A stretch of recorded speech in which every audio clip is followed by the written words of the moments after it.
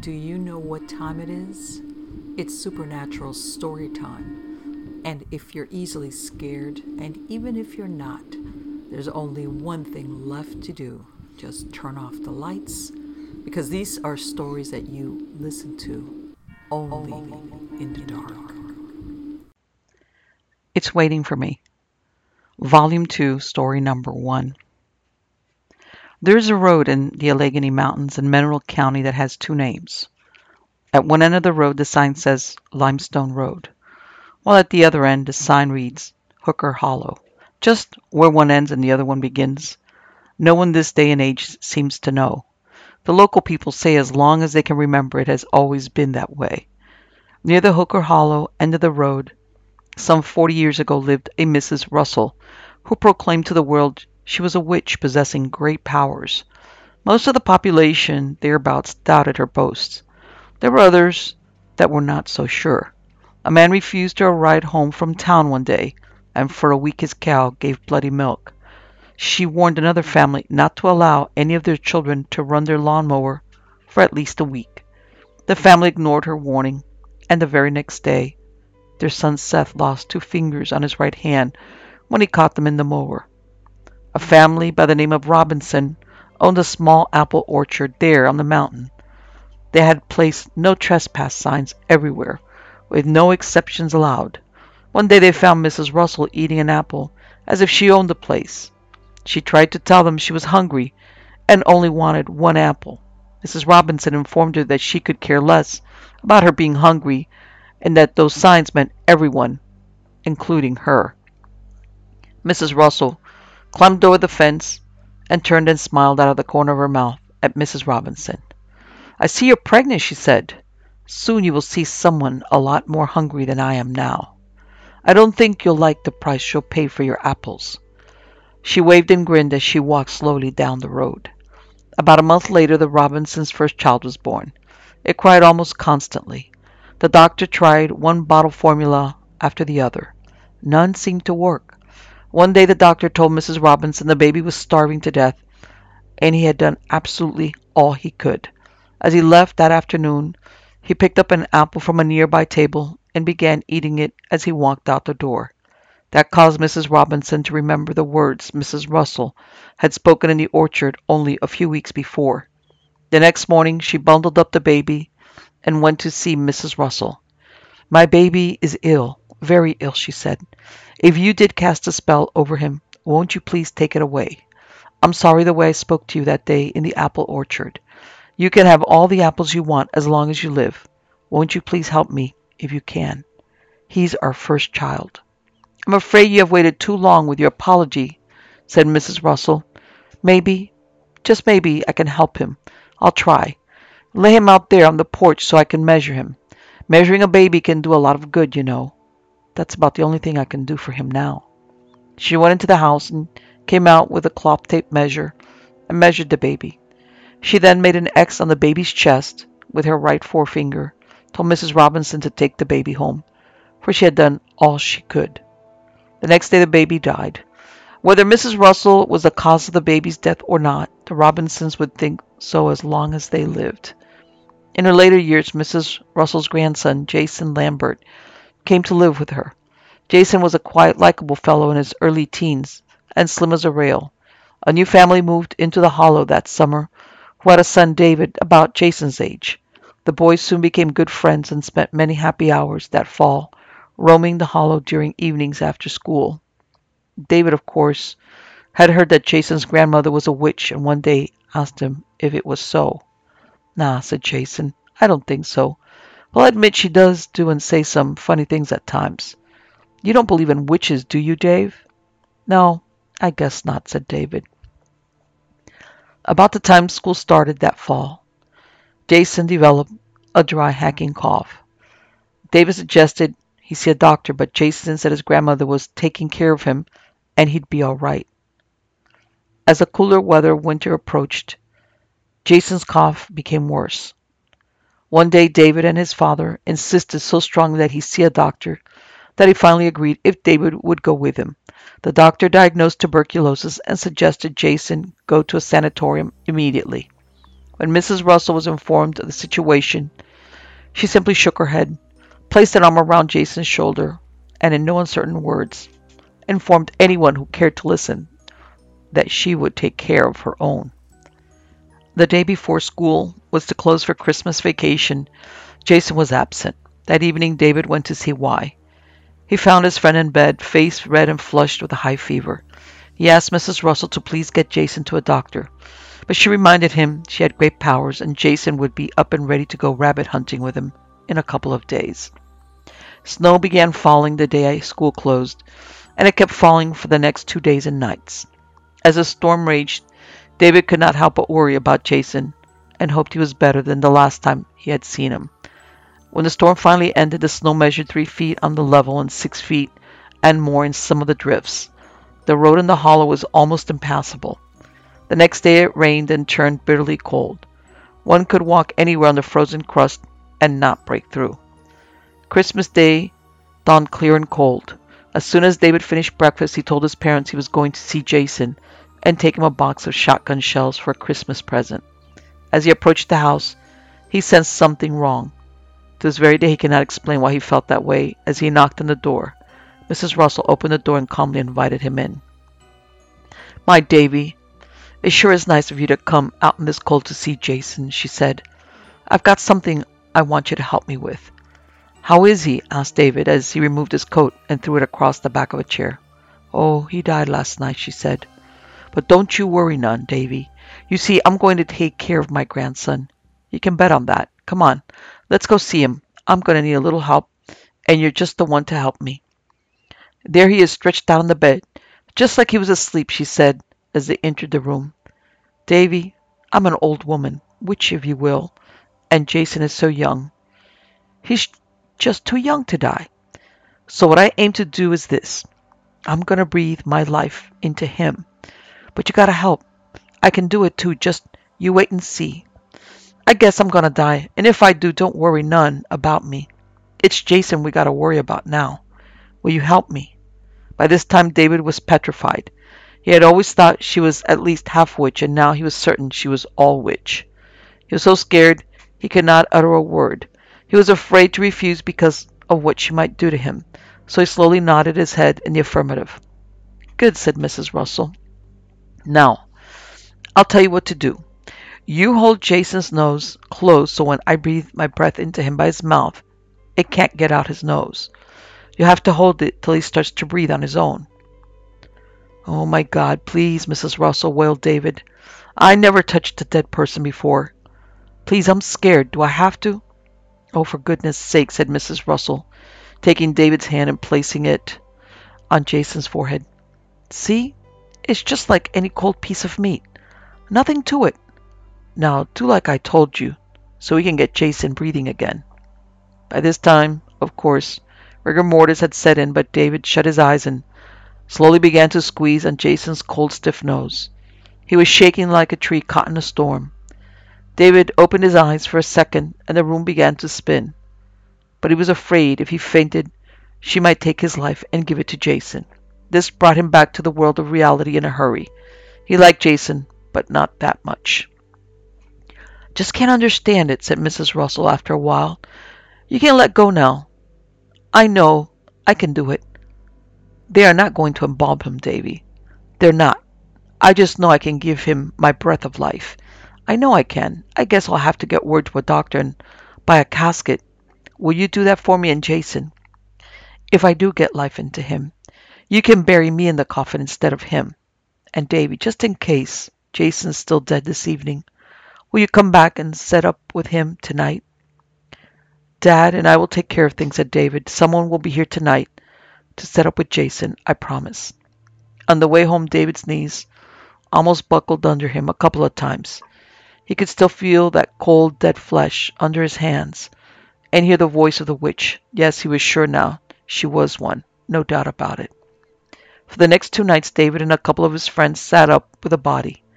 Each evening, as he approached the house, he half expected to see Jason wave from the door or window, but Jason lay still and white in his coffin. The day of the funeral arrived. David and his friends were pallbearers. They carried the casket out on top of the snow to the main road where a horse and sled waited. Some hour and a half later, the casket rested in front of the Zion Church. There the casket was to remain open for viewing for the next 30 minutes. Then the funeral services would begin. As David looked around the church, cold chills played cat and mouse up and down his spine. There on a seat in the back row wearing a long black cape was Mrs. Russell. She was shaking her fist in the air but making no sound. The minister rose from his chair and took a step forward. As he did so, Mrs. Russell let out a blood-curdling scream and ran forward. She threw her black cape over the casket and tried once more to breathe her life into Jason's corpse. It took 2 strong men to restrain the frail woman. Finally, Jason was laid to rest in the church cemetery, to be followed by his grandmother, Mrs. Russell, within a week. As David walked away from Mrs. Russell's funeral, he was heard to remark, "Maybe she did breathe at least part of her life into Jason, after all." Next story. I've had 2 encounters with a white beast. Both occurred around or near my best friend's house in New Cumberland, West Virginia. I used to spend more time there than at my own home. His dad owned about 3 acres of land, but only about 3/4 of an acre was cleared for their house and yard. The rest was thick woods. The first incident occurred around 1994, right in his front yard. We were playing, running in and out of his dad's small, pull-behind camper. Around dusk, we decided to leave the camper and go inside to play some games. I stepped out of the trailer first, followed closely by my friend. When I looked to my right, I saw something that looked like a large white bear. When my friend looked to see what I was staring at, the thing looked back at us. It was approximately 50 yards away from us. Then it stood up on its hind legs and was about 6.5 feet tall. It turned and ran through the woods away from us, breaking sticks and medium-sized limbs off of trees as it went. The next incident occurred around 1999 in the same woods. This time we were camping out in the woods. The only trail leading to the campsite was a little less than a mile long. Around 2 a.m. we began hearing something moving around just outside of the light provided by our campfire. All of a sudden, the white beast appeared out of the darkness and charged at us. We jumped up and ran back to his house, all the while this thing was chasing us. The thing stopped at the wood line and let out a terrible scream. Then it just turned around and headed back into the woods. The next morning we examined the trail, and the ground was so torn up that it appeared as though someone had taken a tiller all the way out the trail. Next story. It was Halloween of 1980. My sister and I had already finished trick-or-treating, and our parents decided to let us go 5 houses up the hollow to visit my aunt. After a few hours, my sister and I wanted to go home to get something for our aunt. When we mentioned it, her father-in-law started teasing us about the late-night stranger getting us. We had heard this story and many other about ghosts all our lives, so we didn't think much about it and headed out the door. There had been a light drizzle all evening long, which added an eerie touch to our surroundings. The holler was completely abandoned and was unnaturally quiet. My sister suddenly put her hand on my shoulder and whispered, "Hey, where's everybody at?" I said, "I don't know.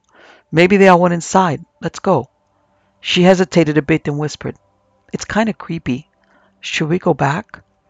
I grabbed a hold of her shirt sleeve and pulled her along. "Come on, sis. What, are you scared or something?" We got about halfway home when she stopped and said she was scared. I turned to her and told her that we were almost home and she could make it. When I turned back, there was a man walking towards us. He was a short distance away, and I noticed that he was dressed in a black trench coat with a black hat on. My sister's hand tightened on my shoulder and she whispered, "Who's that?" "I don't know. Let's just keep moving." We kept walking. As the stranger passed, I glanced up towards his face, but couldn't see anything. His features appeared as a black blur. He must have noticed me looking, for he said, "Good evening, ladies." His voice was soft and strange. My sister and I didn't respond, but kept walking. After a few paces, I turned around and then back, half expecting him to be following us, a child's instinct, I suppose. What I saw was even more frightening. The street was completely deserted. There was no sign of anyone having been up or down the road. No man, no footprints on the wet cement. Nothing at all. There wasn't a single place the man could have gone or hidden in such a short amount of time. Yet he was gone. A chill ran down my spine. I looked at my sister in utter disbelief. She gazed at me with the same expression. Then we both turned in unison and ran the rest of the way home. I explained to my grandpa the details of the encounter.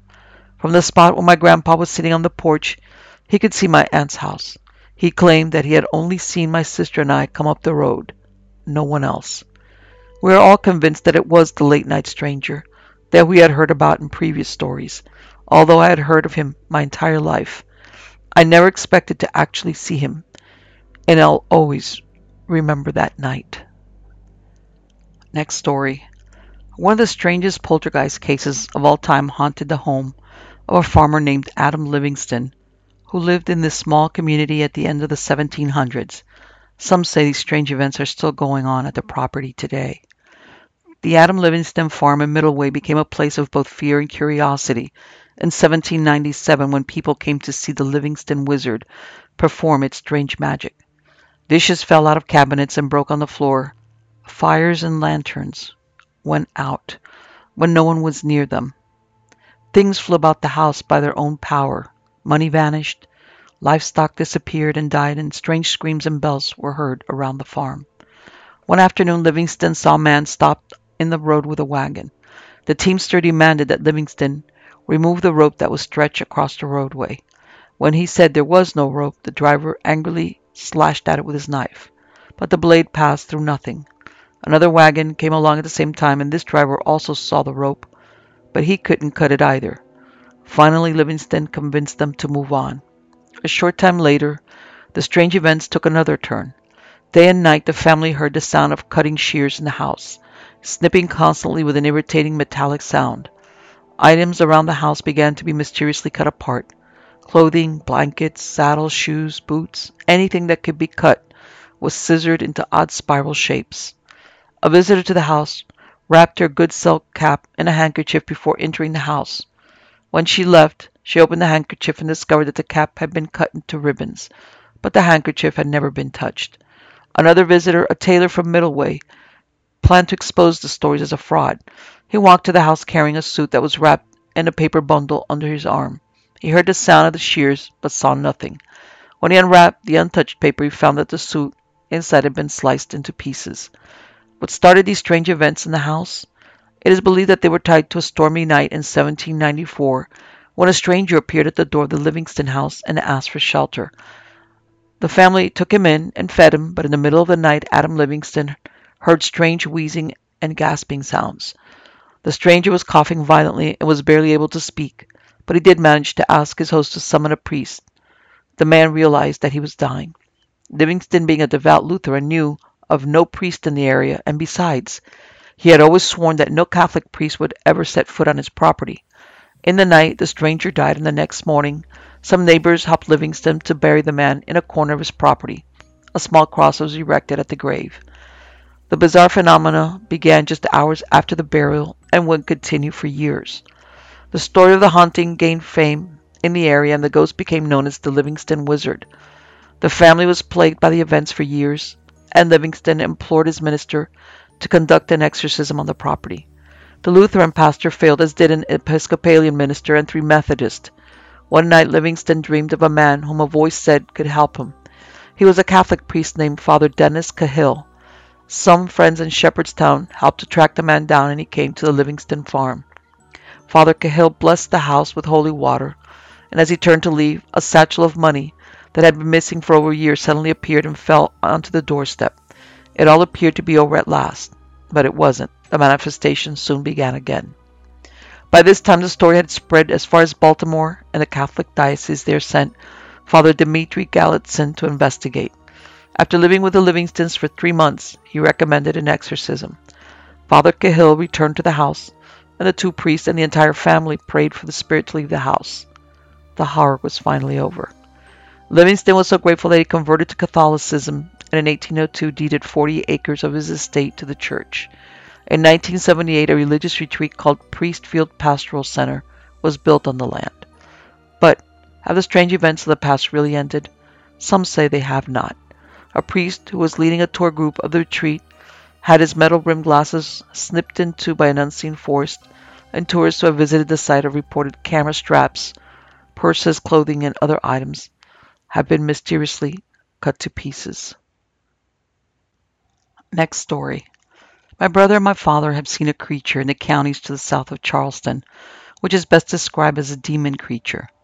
I have never seen it, and I was having trouble believing the stories until I saw a story on the TV about a demon creature that had been spotted many times in Connecticut. The encounters they depicted on this show matched exactly to what my dad and brother had told me about years ago. My brother and his fiancée were walking up the mountain behind my grandmother's house in Yawkey, West Virginia, in the spring of 1980. Since the peak of the mountain offered a spectacular view, he was wanting to propose to her there. As they were walking up a narrow trail at about 3 or 4 in the afternoon, they heard what sounded like a bear coming up towards them from the left side of the trail. The mountain had thick underbrush on both sides of the trail, so they were unable to see exactly what it was until it stepped onto the trail about 20 to 30 feet in front of them. My brother has hunted all his life and is familiar with all the indigenous species in these woods, but he says that he has never seen anything like what stood before them that day. It was a large black-furred animal that was larger than a bear and had a long bushy tail and pointed snout similar to a wolf.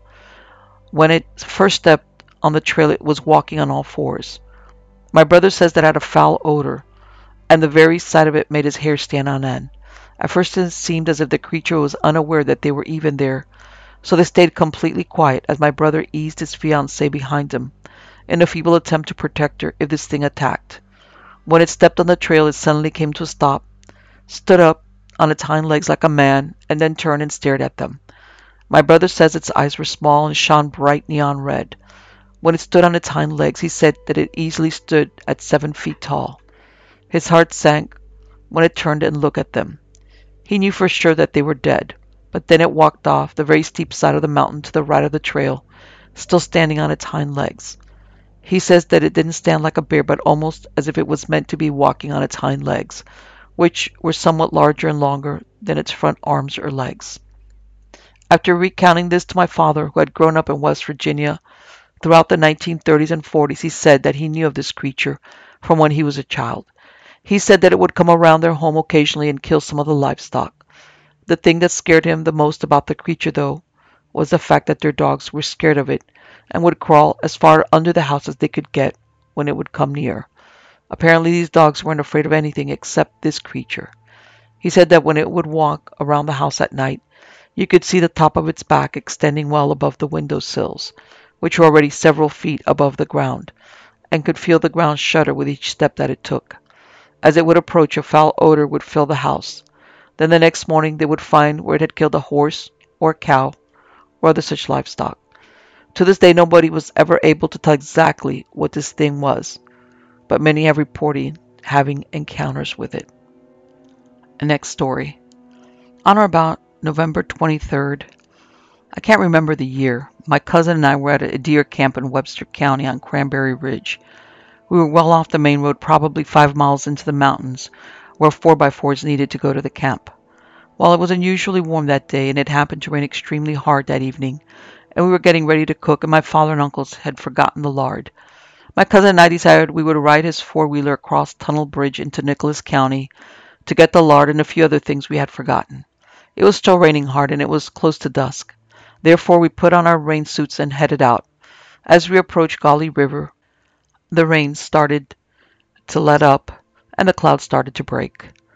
After pushing the two four-wheelers out of a few huge mud holes that had cleared up rather nice out, you could see the moon, and it lit up the ground slightly. Well, we stopped to remove our raincoats, and he was checking to see how much gas we had left. When I took a drink of my Mountain Dew, I turned to ask him if he wanted a drink. I saw what appeared to be a huge wolf standing on its hind legs, behind us on the path. All I could see was a silhouette, but the first thing I thought was werewolf. I was only about 16 years old. It had a long snout and long pointy ears, and stood at least 6.5 feet tall. It was all hairy and very intimidating. I could barely speak, I was so terrified, but I stammered the words, "Look." He turned and saw it too. We jumped on the four-wheeler and took off. I was so scared I was afraid to look behind us. I was afraid it would be there chasing us. Let's just say we were so scared that my cousin forgot to shift from second gear and almost blew up his ATV. We got to our uncle's house, loaded up in our aunt's truck, and made her drive us back to camp that night. Everyone at camp wondered why we did not ride back on the ATV. When we told them, they thought we were making it up. To this day, none of them believe us. Next story. Every Christmas, my mom let me throw a Christmas party. Most of the time, it was just me and four of my best friends, having a sleepover and doing whatever comes to mind. This particular year, we were making hot cocoa, then going outside to play in the snow. After we were finished, we headed back inside. Later that night, after my mom had gone to bed, we watched movies. All of a sudden, it came to me that we had forgotten about the hot cocoa cups outside on my back deck. At this time, two of my friends were sitting on my couch, all the way across the room from where my back door was. I thought that I would probably need some help bringing the cups in, so one of my other friends offered to help me. As she opened the door, she screamed, jumped back, and slammed the door shut. I asked what was wrong, and she replied with, "There's something on your deck." Being as dumb as I was at the moment, I just decided to brush it off as nothing had happened, thinking that it was probably just a deer. I opened the door and walked halfway on the deck. There was a very strange looking object about 5 feet in front of me. It was around 7 feet tall and had large red eyes. It was dark, around maybe 2 a.m. when I was standing there, and all I could see was the outline of its body. It was a human body, but not like any human I had ever seen before, though. Its eyes were definitely not like any human eyes I had ever seen anyone, because they were big and red. I screamed and ran inside. I shut my glass door behind me, and you could hear it click when the door locked. About 2 seconds after the door locked, we heard something slam against the door. I seriously thought that the glass would break right on top of my head. My friends were all the way across the room, and when they heard it, they jumped up and screamed too. We all ran into my bathroom and locked the door. Having skylights in every room in my house, we were afraid something would have come through the roof, so we ran inside the bathroom closet and stayed there for the rest of the night. To this day, no one ever has believed me nor any of my friends, and we're still wondering what we saw that night, or what saw us. Next story. This story is a vivid recollection from my childhood growing up in rural Pocahontas County. The encounter took place about 12 miles north of Neola in the southern end of the county. It was late spring or early summer of 1979. My mother, two brothers, and I were returning home late one evening when our truck died. It had lost the fan belt and overheated. We decided to abandon the vehicle for the evening and walk the rest of the way home. We had walked about half a mile when something let out a blood-curdling scream less than 100 feet away. My older brother Sean had a D-cell flashlight and pointed it in the direction of the hair-raising sound. The flashlight shone only on dense brush and woods. The flashlight beam was only good for about 30 feet. The animal would always remain just out of range of the light beam. We never saw it, but it was well aware of us and our position at all times. We continued walking towards home, with this creature letting out a blood-curdling scream at least every 90 seconds or so. It was systematically circling our position so as to confuse us into thinking we were totally surrounded by numerous animals. I still believe it was only one. At that time, there was a huge fallen white pine across Anthony's Creek right beside the road. The animal demonstrated familiarity with the area by running across this tree to get to the other side. I heard the tree branches slap the creek water with force when it ran across. We crossed the lower water concrete bridge with a tin cabin to our right and the old iron ore pile to our left. The creature had positioned itself just out of sight on top of the ore pile and let out one last roar as we walked past. My brother Sean pointed the light in the direction of the noise. I noticed at that same time he was shaking like Don Knotts. We saw nothing. The dogs at home began to bark. I thought if I can hear them, then I know they can hear me. So I called for them as loud as I could, and they came running to us. My mother claimed she'd heard the creature run up the hollow with a cinder block cabin. It's easy to assume that this was a mountain lion, puma, or cougar. We never saw it and only heard it scream multiple times. But then who knows what it really was. Next story. A few years ago, two friends and I were returning home from a trip to Huntington, West Virginia. and decided to drive back to our home in Charleston by going through Mount Point Pleasant. About an hour into our trip, it started snowing pretty heavy, so I slowed down to be careful on the slick roads. We just rounded a bend in the road. We were in the Arbuckle area. It is very wooded and not really populated. I was only going about 5 or 10 miles an hour. I had good visibility, but the road was completely covered with ice and snow. I looked to my left, and about a foot from my window, I saw what appeared to be a strange creature, half man, half animal. It had a face very similar to a sheep, horns like a ram, and it was standing upright like a human. I was so stunned and immediately thought I had lost my mind. My friend started screaming, "What in the hell was that?" So I backed up the car, and it looked at me, turned and ran into the woods. I got a pretty good look at it. Basically, had its nose right in my face. It was white, furry, and had paws, no hooves, paws like a dog, a sheep-like face, and stood upright like a human. It ran away on human legs. This was so weird, my friend laid down in the back seat all the way home. Needless to say, we discussed this as we drove and could not come up with any animal we knew that resembled it. No, I hadn't been drinking, and up until this point, had control of all my faculties. I had never seen a ghost, Bigfoot, UFOs, or the like, and was somewhat skeptical of all paranormal activity.